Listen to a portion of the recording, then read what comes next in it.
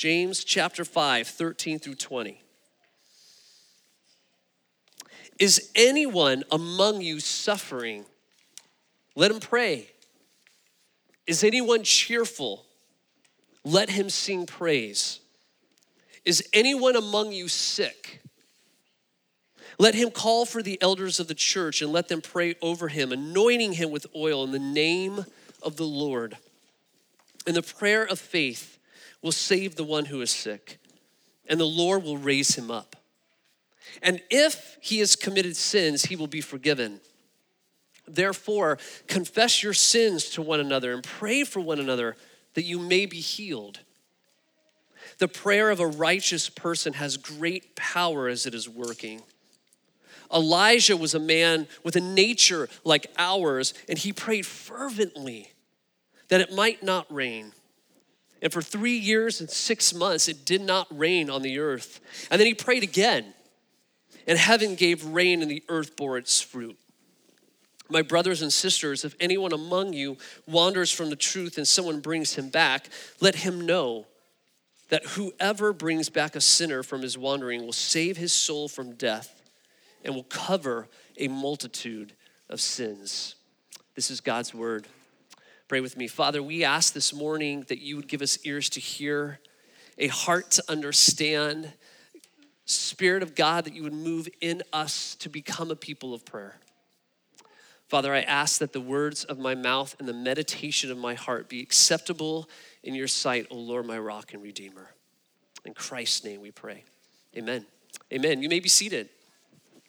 So I want to ask you, help me out here in kids as well as adults. And if this is the first time you have been with us, the way we kind of preach is we do preach exegetically, meaning that we go through books of the Bible, often line by line, verse by verse. But we also believe that part of our learning and how the Spirit moves is that we dialogue.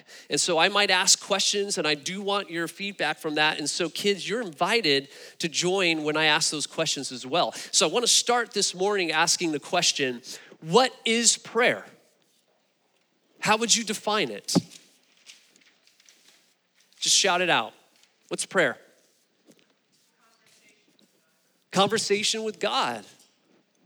Yeah, great. Other thoughts? Petition. What do you mean? That's a big word. What do you mean by that?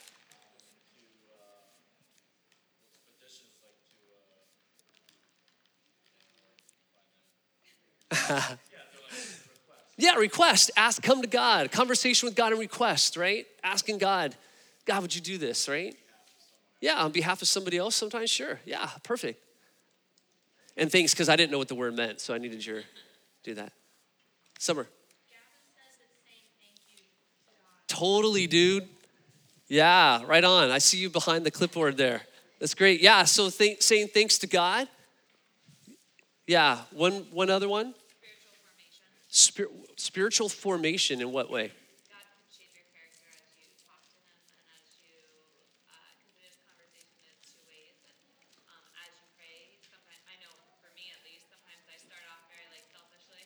Okay. And then as I pray more, I'm my eyes are more open to different aspects of the situation. Great. Great. So prayer is not only, obviously it's conversation with God, it's petitioning, asking God for certain things, for behalf of not only ourselves, for others. It's giving praise and thanks, as Gavin said, and it's also being formed by God's Spirit as we come and pray, right? And every single one of those are super right. It's great. And as we kind of work through this today, we'll hopefully see that prayer is all of that and even more. I like how the South African pastor, no longer with us today, but a guy by the name of Andrew Murray, wrote one of the best books you will ever write or you will ever read on prayer. But he said that prayer is the spiritual pulse of our lives. Prayer is the spiritual pulse of our lives. And if prayer is a conversation with God, we know that that's super important, that it really does need to be the pulse of our life, right? And everything that we have been learning throughout this letter as we talk about what it means to have faith in the flesh. That's what we kind of titled our series, Faith in the Flesh. In other words, how do we really live out our faith in the everyday stuff of life? We see that we cannot truly walk in God's ways and learn what it's like to be formed by God if we are not a people of prayer. And so this is the big idea. Kids, if you're following along on your sheet, the big idea this morning is that faith in the flesh means that we are living a life of prayer. Okay, pretty simple. Faith in the flesh means that we are living a life of prayer. And so there's a few things that I've seen in this text that we're going to work through this morning that kind of tells us what prayer is like and how do we live this life of prayer. And so as we learn what prayer is and what James is teaching, there's 5 things that I found in this text. So we got a slide to kind of work us through here, that we see that prayer is for all of our life. Prayer is for all of our life. Prayer is continual. Prayer is confident. Prayer is for the imperfect. And prayer is missional. And we'll go ahead and leave that up there, and we're going to kind of work through those. So the very first one, prayer is for all of life. Look at verse 13 again that James writes. And he says, is anyone among you suffering? What's the response? Pray. Is anyone among you cheerful? Let him sing praise. And so what James is doing is he's using 2 ends of the spectrum of our entire lives, right? It's like you could be suffering or you could be over here really cheerful. Okay, and suffering here that James is talking about can be any sort of affliction. It's not just being physically ill, although that's the context of this passage this morning. But the word can mean any sort of affliction. So it could be physically ill, or it may be just you're discouraged. You're bummed out. You're feeling down and depressed. And the response, James says, is you're feeling that way, you need to pray. Have that conversation with God. Give him that praise, be shaped by him, come and petition and ask him, help me. And then James says, if you're not suffering and instead you have this heart of cheerfulness, it's this feeling joyful inside, what's the response? It's to sing praise. And it's really what Gavin had just shared just a couple of minutes ago, right? It's to give thanks to God. Literally, what that word means is let him sing a psalm. Let him sing a psalm. And this is the great thing. Kids, do you know, and adults, that when we sing praises, this is prayer.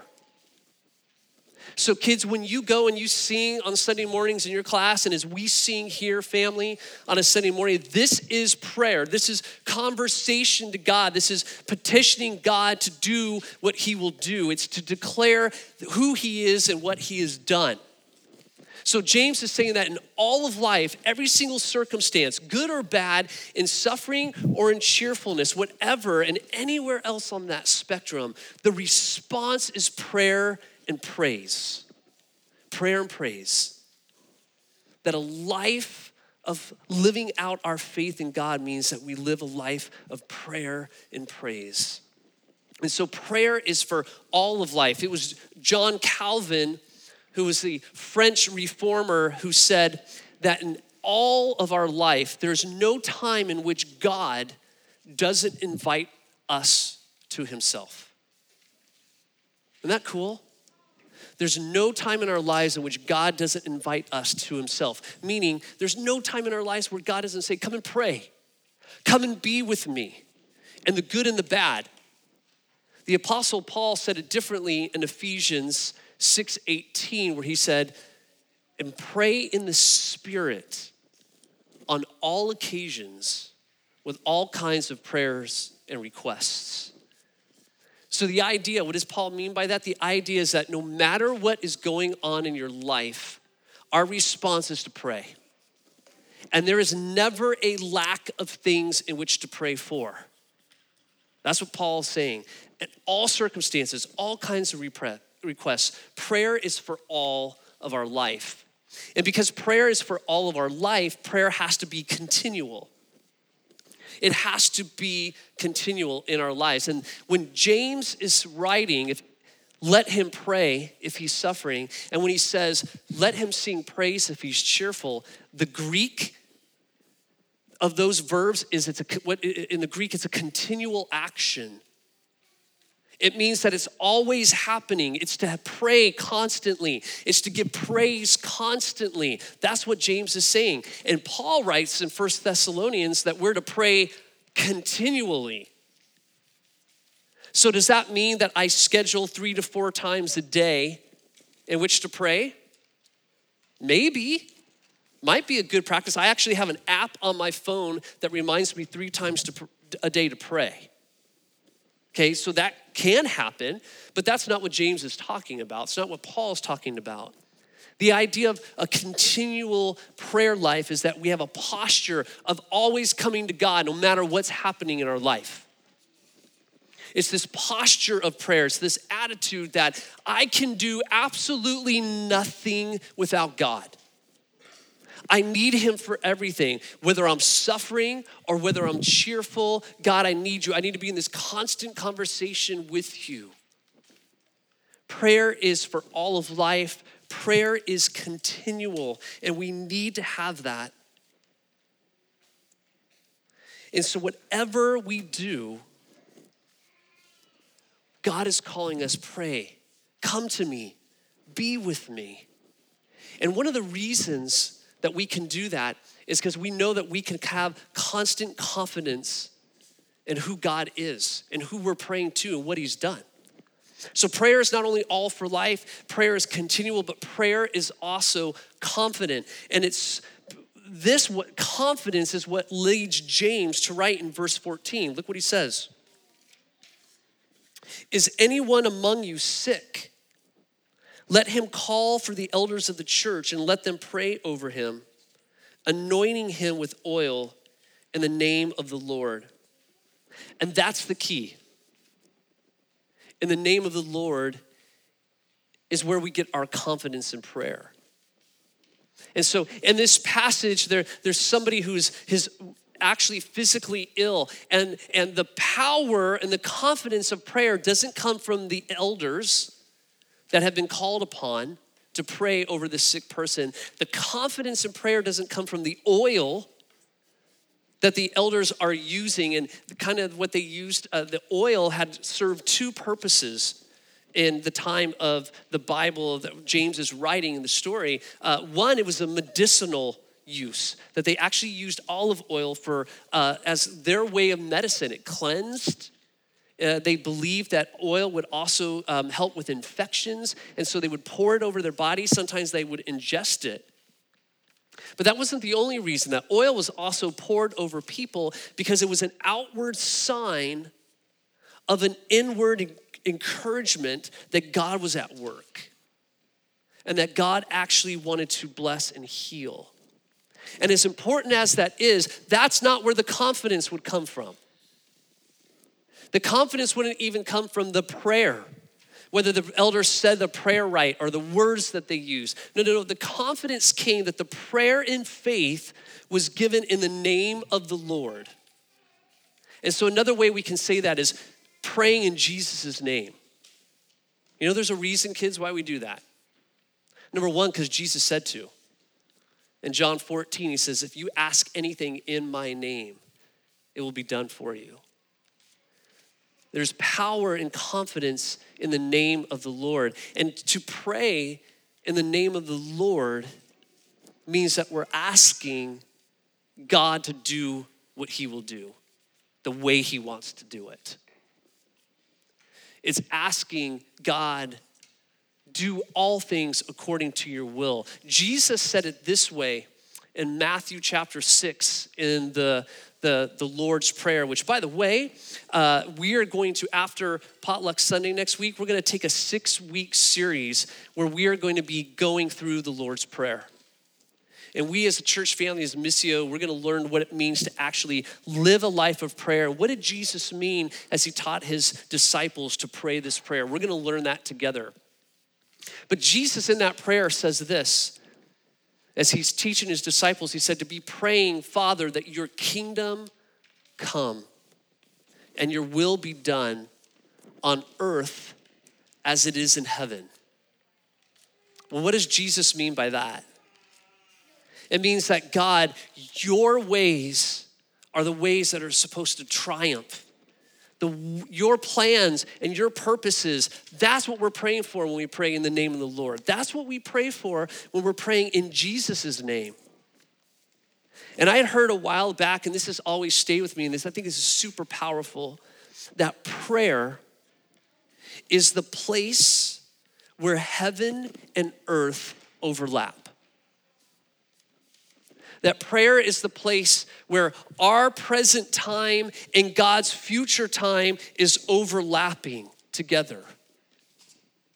I mean, use that and think of that in your imagination of what that means and how that can change your prayer life. At that heaven, the place where God is, and earth where we are overlapping together. This is what it means to pray in Jesus' name. And the power and the confidence comes when we realize that praying in the name of Jesus, that Jesus himself is the place where heaven and earth meet together. The God-man. And that triumphantly happened on the cross where Jesus hung and died for our sins. And prayer is confident because we can pray in Jesus' name. Why? Because Jesus is alive. That he is no longer in the grave, but that he is raised in glory, in power, seating at the right hand of the throne of God. And because he has conquered death, sin, and Satan, when we pray in the name of the Lord, that's pretty confident. That's a lot of power. To pray in the name of the Jesus, the King who has conquered all things. The God who's created everything. And so often, if you're like me, we just say in Jesus' name, it's the thing we add on to a prayer at the very end. Do you believe the power that is in that prayer? In the name of Jesus. This is confidence. And this confidence that James has is because Jesus has risen from the grave.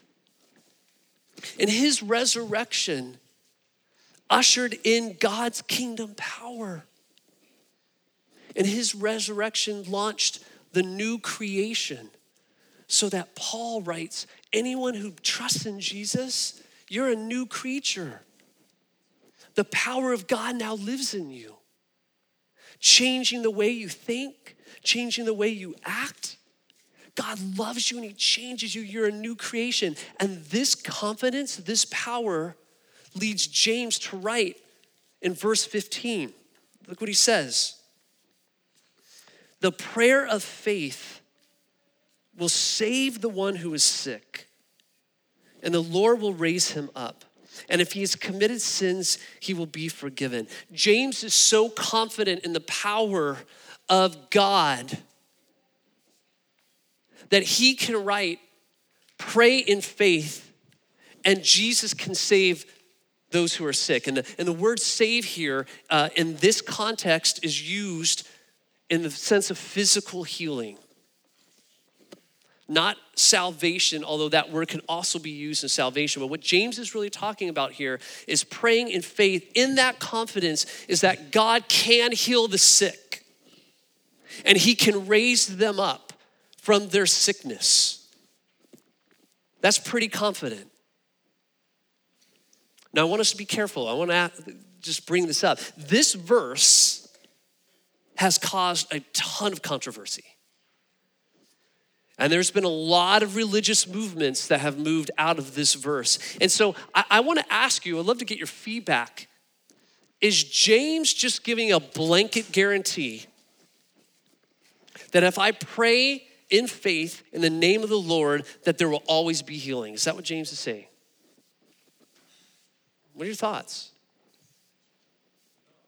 No. Why would you say that? Because I've been praying for healing for someone Yeah.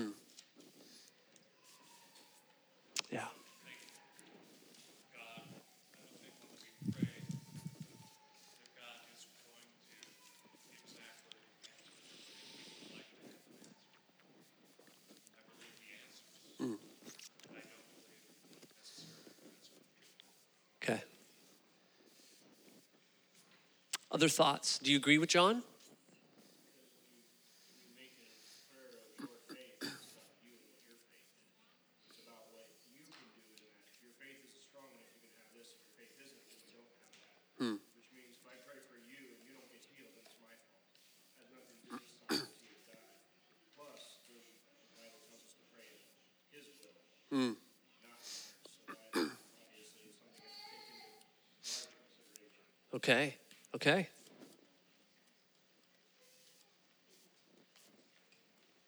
Thoughts? Do you guys agree with David? Agree with John? Other thoughts? One thing I think about is Psalm 139, where it says, all the days ordained for us are written in his book. And Yeah. that seems to imply like that the end date is set, that God has his plans, all the days ordained, right? So he has a plan for how many days your lifespan shall be.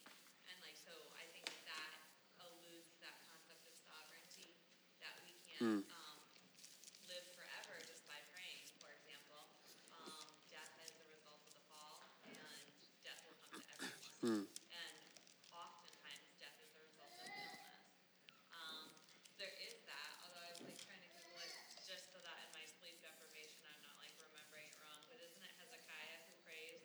And it's implied kind of the way that it's worded that I'm trying to find. You guys know what I'm talking Yeah, about, keep right? going.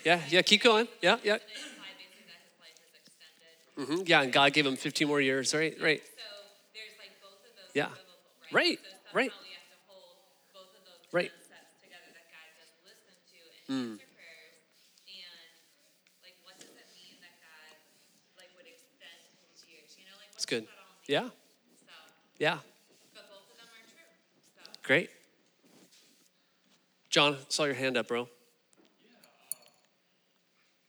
kind of taking the example of a sick loved one, and I think that can either be an absolute tragedy or it can be total hell on earth. And that's kind of where prayer comes in, is in guiding us one way with proper prayer, or down the other way without having that guidance.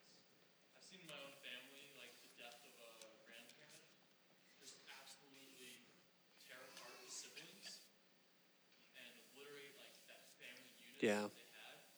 And then I've also seen it really be an opportunity for the siblings to come together, to grow together, support each other, and it'd be a beautiful thing. Yeah. Yeah. Great example. Something to add to that is, so like when, like in Isaiah, when he's talking about the suffering servant going across in that passage, he talks about, Jesus taking on our infirmities and weaknesses. And so it's something that we took to the cross with him as well as our sins. It's always his will for our healing. Doesn't have necessarily to say that it's always going to be every time that we pray for it, but that is our physical healing is always. Yeah. You know, it's interesting, and those are great thoughts. And there's probably a lot of different thoughts even in the room. You know, you might be keeping silent because you're like, I disagree, or maybe you're not sure. But here's the thought. And I would agree with all of you. When we are called to pray for God's kingdom to come and his will to be done here on earth as it is in heaven where he is at, that is not just a spiritual prayer, but that there is an actual physical reality to God, that you would bring restoration to all things.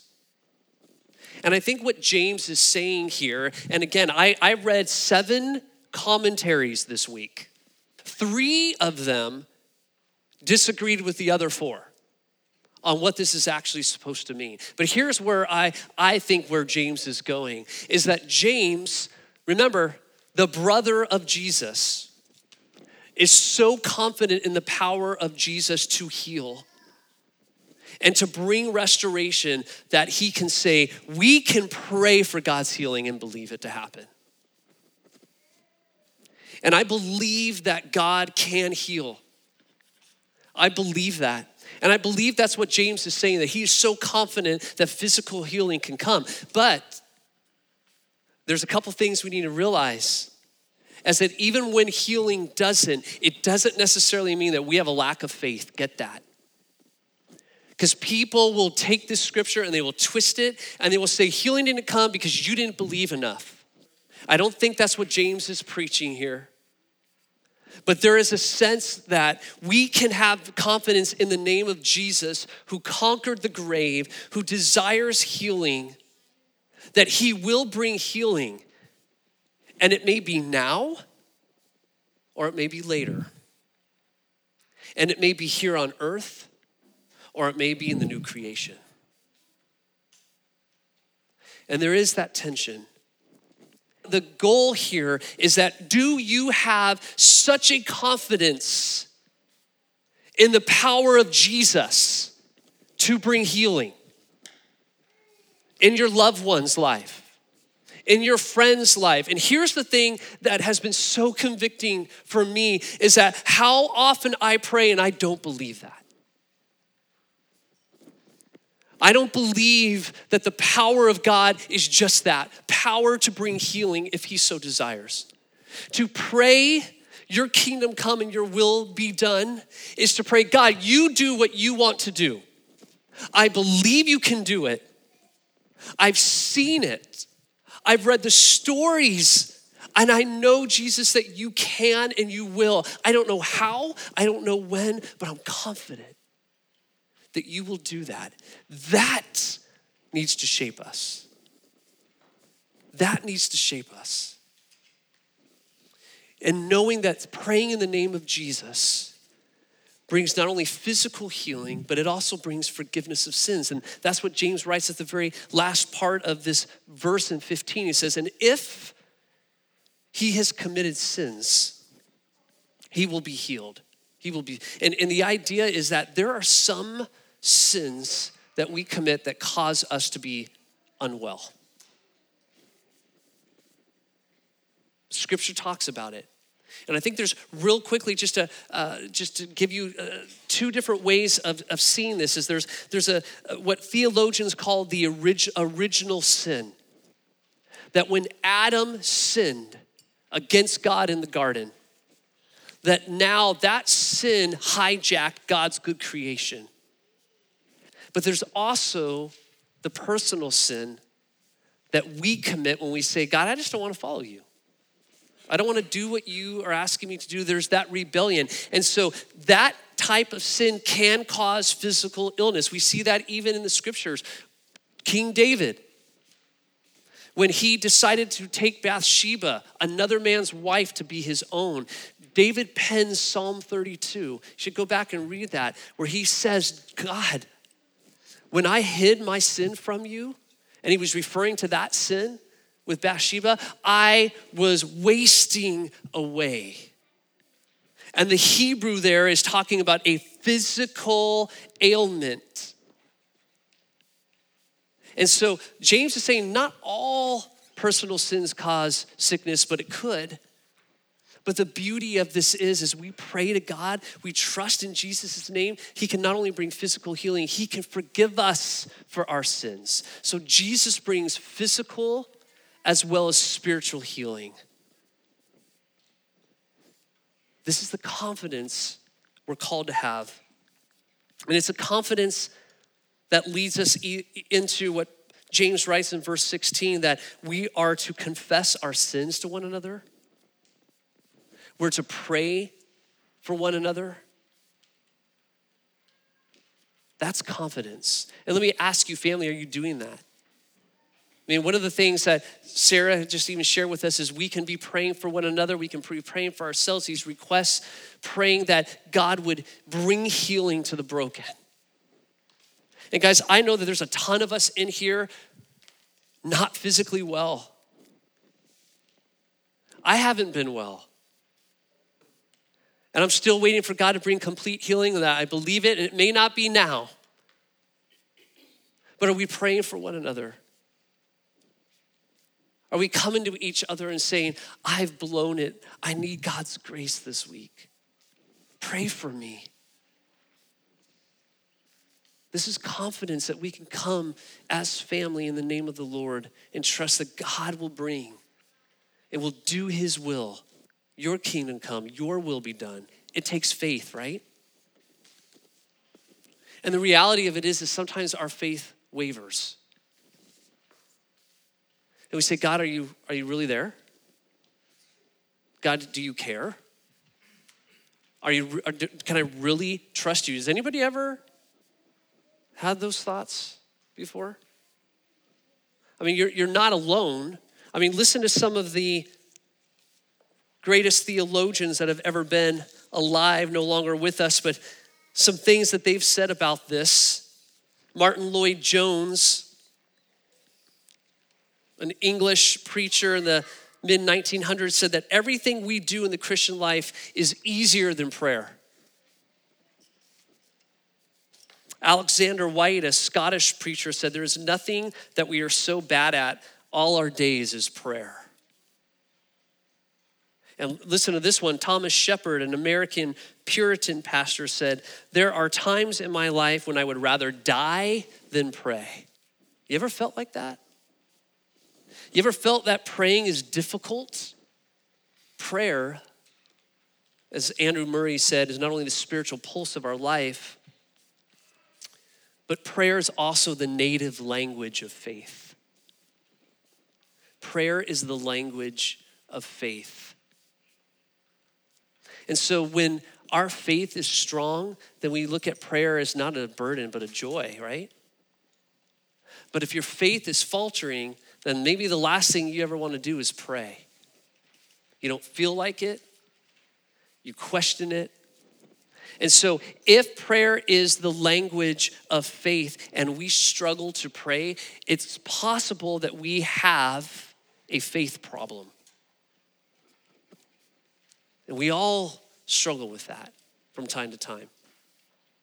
What was really helpful for me is how to think through, how do I then become more of a praying person? I learned this years ago, and we got a slide. I just want to put that up there. I don't remember where I heard it, but think of prayer as a train, okay?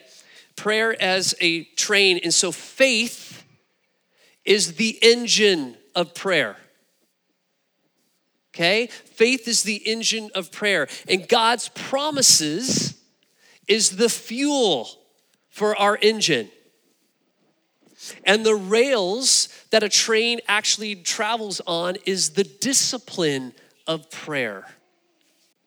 And so what do you need to get your engine going? You need the fuel of God's promises to get you going.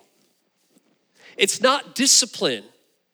The train track, the rails don't actually move the train. It's the truth of God's word. The promises of who he is and what he has done that fuels our faith, that then ignites us to be a people of prayer. And here is the response to a lack of prayer. Pray. Pray. If you're struggling to believe, then ask God to help you. See, here's the deal. You cannot muster up faith on your own. Paul tells us in Ephesians 2, 8 through 10, that we have been saved by grace, through faith, by means of faith, not because of anything that we've done. It's the gift of God. Faith is God's gift to us. You can't become more of a praying person because you put an app on your phone that gives you 3 times a day, remember to pray. That's not going to change you. What's going to change you is the grace of God, the faith that God pours into your life. It is his gift. And if you are struggling, family, pray, God, give it to me. Are you praying that? Prayer is confident that God will give us the faith to be a praying people. Prayer also is for the imperfect. And James tells us this story in verses 17 through 18 of Elijah, who was a man, verse 17, with a nature like ours. And you can read the story of Elijah in the Old Testament, 1 Kings, primarily 1 Kings chapter 18 and 19. And kids, if you might know the story that Elijah was a prophet, which means that he heard God's words, God spoke to him, and he was to tell the people of God all the words of God, telling them to obey. And a lot of times, most of the time, they didn't want to listen to Elijah. But he had a nature like ours. That means that he sinned like we did. He wasn't perfect. Neither are we. And if you read the story of Elijah, there's times, especially in chapter 18 of 1 Kings, where he is confident in prayer. And he's saying, God, I trust you. And then the next chapter, he's asking God to take his life. He's depressed. He's miserable. He feels like a failure. All the spectrum of life, confidence, all the way down to the other part of life. I'm feeling depressed. I'm feeling down. I'm feeling discouraged. Elijah felt that too. But if you read that story of Elijah, any time he felt that, whether he was suffering or whether he was cheerful, he was always praying, was always in a posture of prayer. And sometimes that prayer was, God, I am so confident in you. And other times it was, God, help me. Prayer is not for the perfect, but it's the imperfect praying to the perfect God. And last, prayer is missional. Prayer is missional. And James concludes and he says, my brothers, if anyone among you wanders from the truth and someone brings him back, let him know that whoever brings back a sinner from his wandering will save his soul from death. It will cover a multitude of sins. See, the kind of seems like an abrupt ending. It's like, where did James tack that on? But it's all connected. Because here's the idea. When you understand that prayer is the place where heaven and earth overlap, then you realize there's work we are called to do for God. There's disciples to be made. There's brothers and sisters who have wandered away from the truth who need to be brought back to God. And so prayer fuels us for God's mission, to see all things restored, to see fellow humans restored to a right relationship with God, so that if a not yet believer comes to know Jesus, or if a brother and sister who's been wandering from the truth come back to God, we see in that moment a little bit of God's heaven here on earth. We get just a little bit of taste of God's new world breaking through. And we can't be God's missional people unless we're a praying people. Because we can't save. The only one that can save is Jesus Christ. The one who hung on a cross, that place where heaven and earth meet. The place where God's world broke into ours to bring new life and forgiveness. And that's what James has been saying the entire letter. Everything he's told us, become whole, become perfect, watch your speech, be generous with your money, consider the poor, seek social justice, be a people of prayer. Everything we have been going through the last several months flows from the fact that Jesus Christ is the only one that can bring new life and forgiveness. That faith in the flesh really means faith in Christ, the only one that can bring new life and forgiveness. May we be not only a people shaped by prayer, but a people shaped by the good news of Jesus. Father, wherever we find ourselves this morning, God, meet us there. Give us faith, God. Give us joy. And God, may we be a good news people going into all the world to tell them what you have done. In Jesus' name, amen.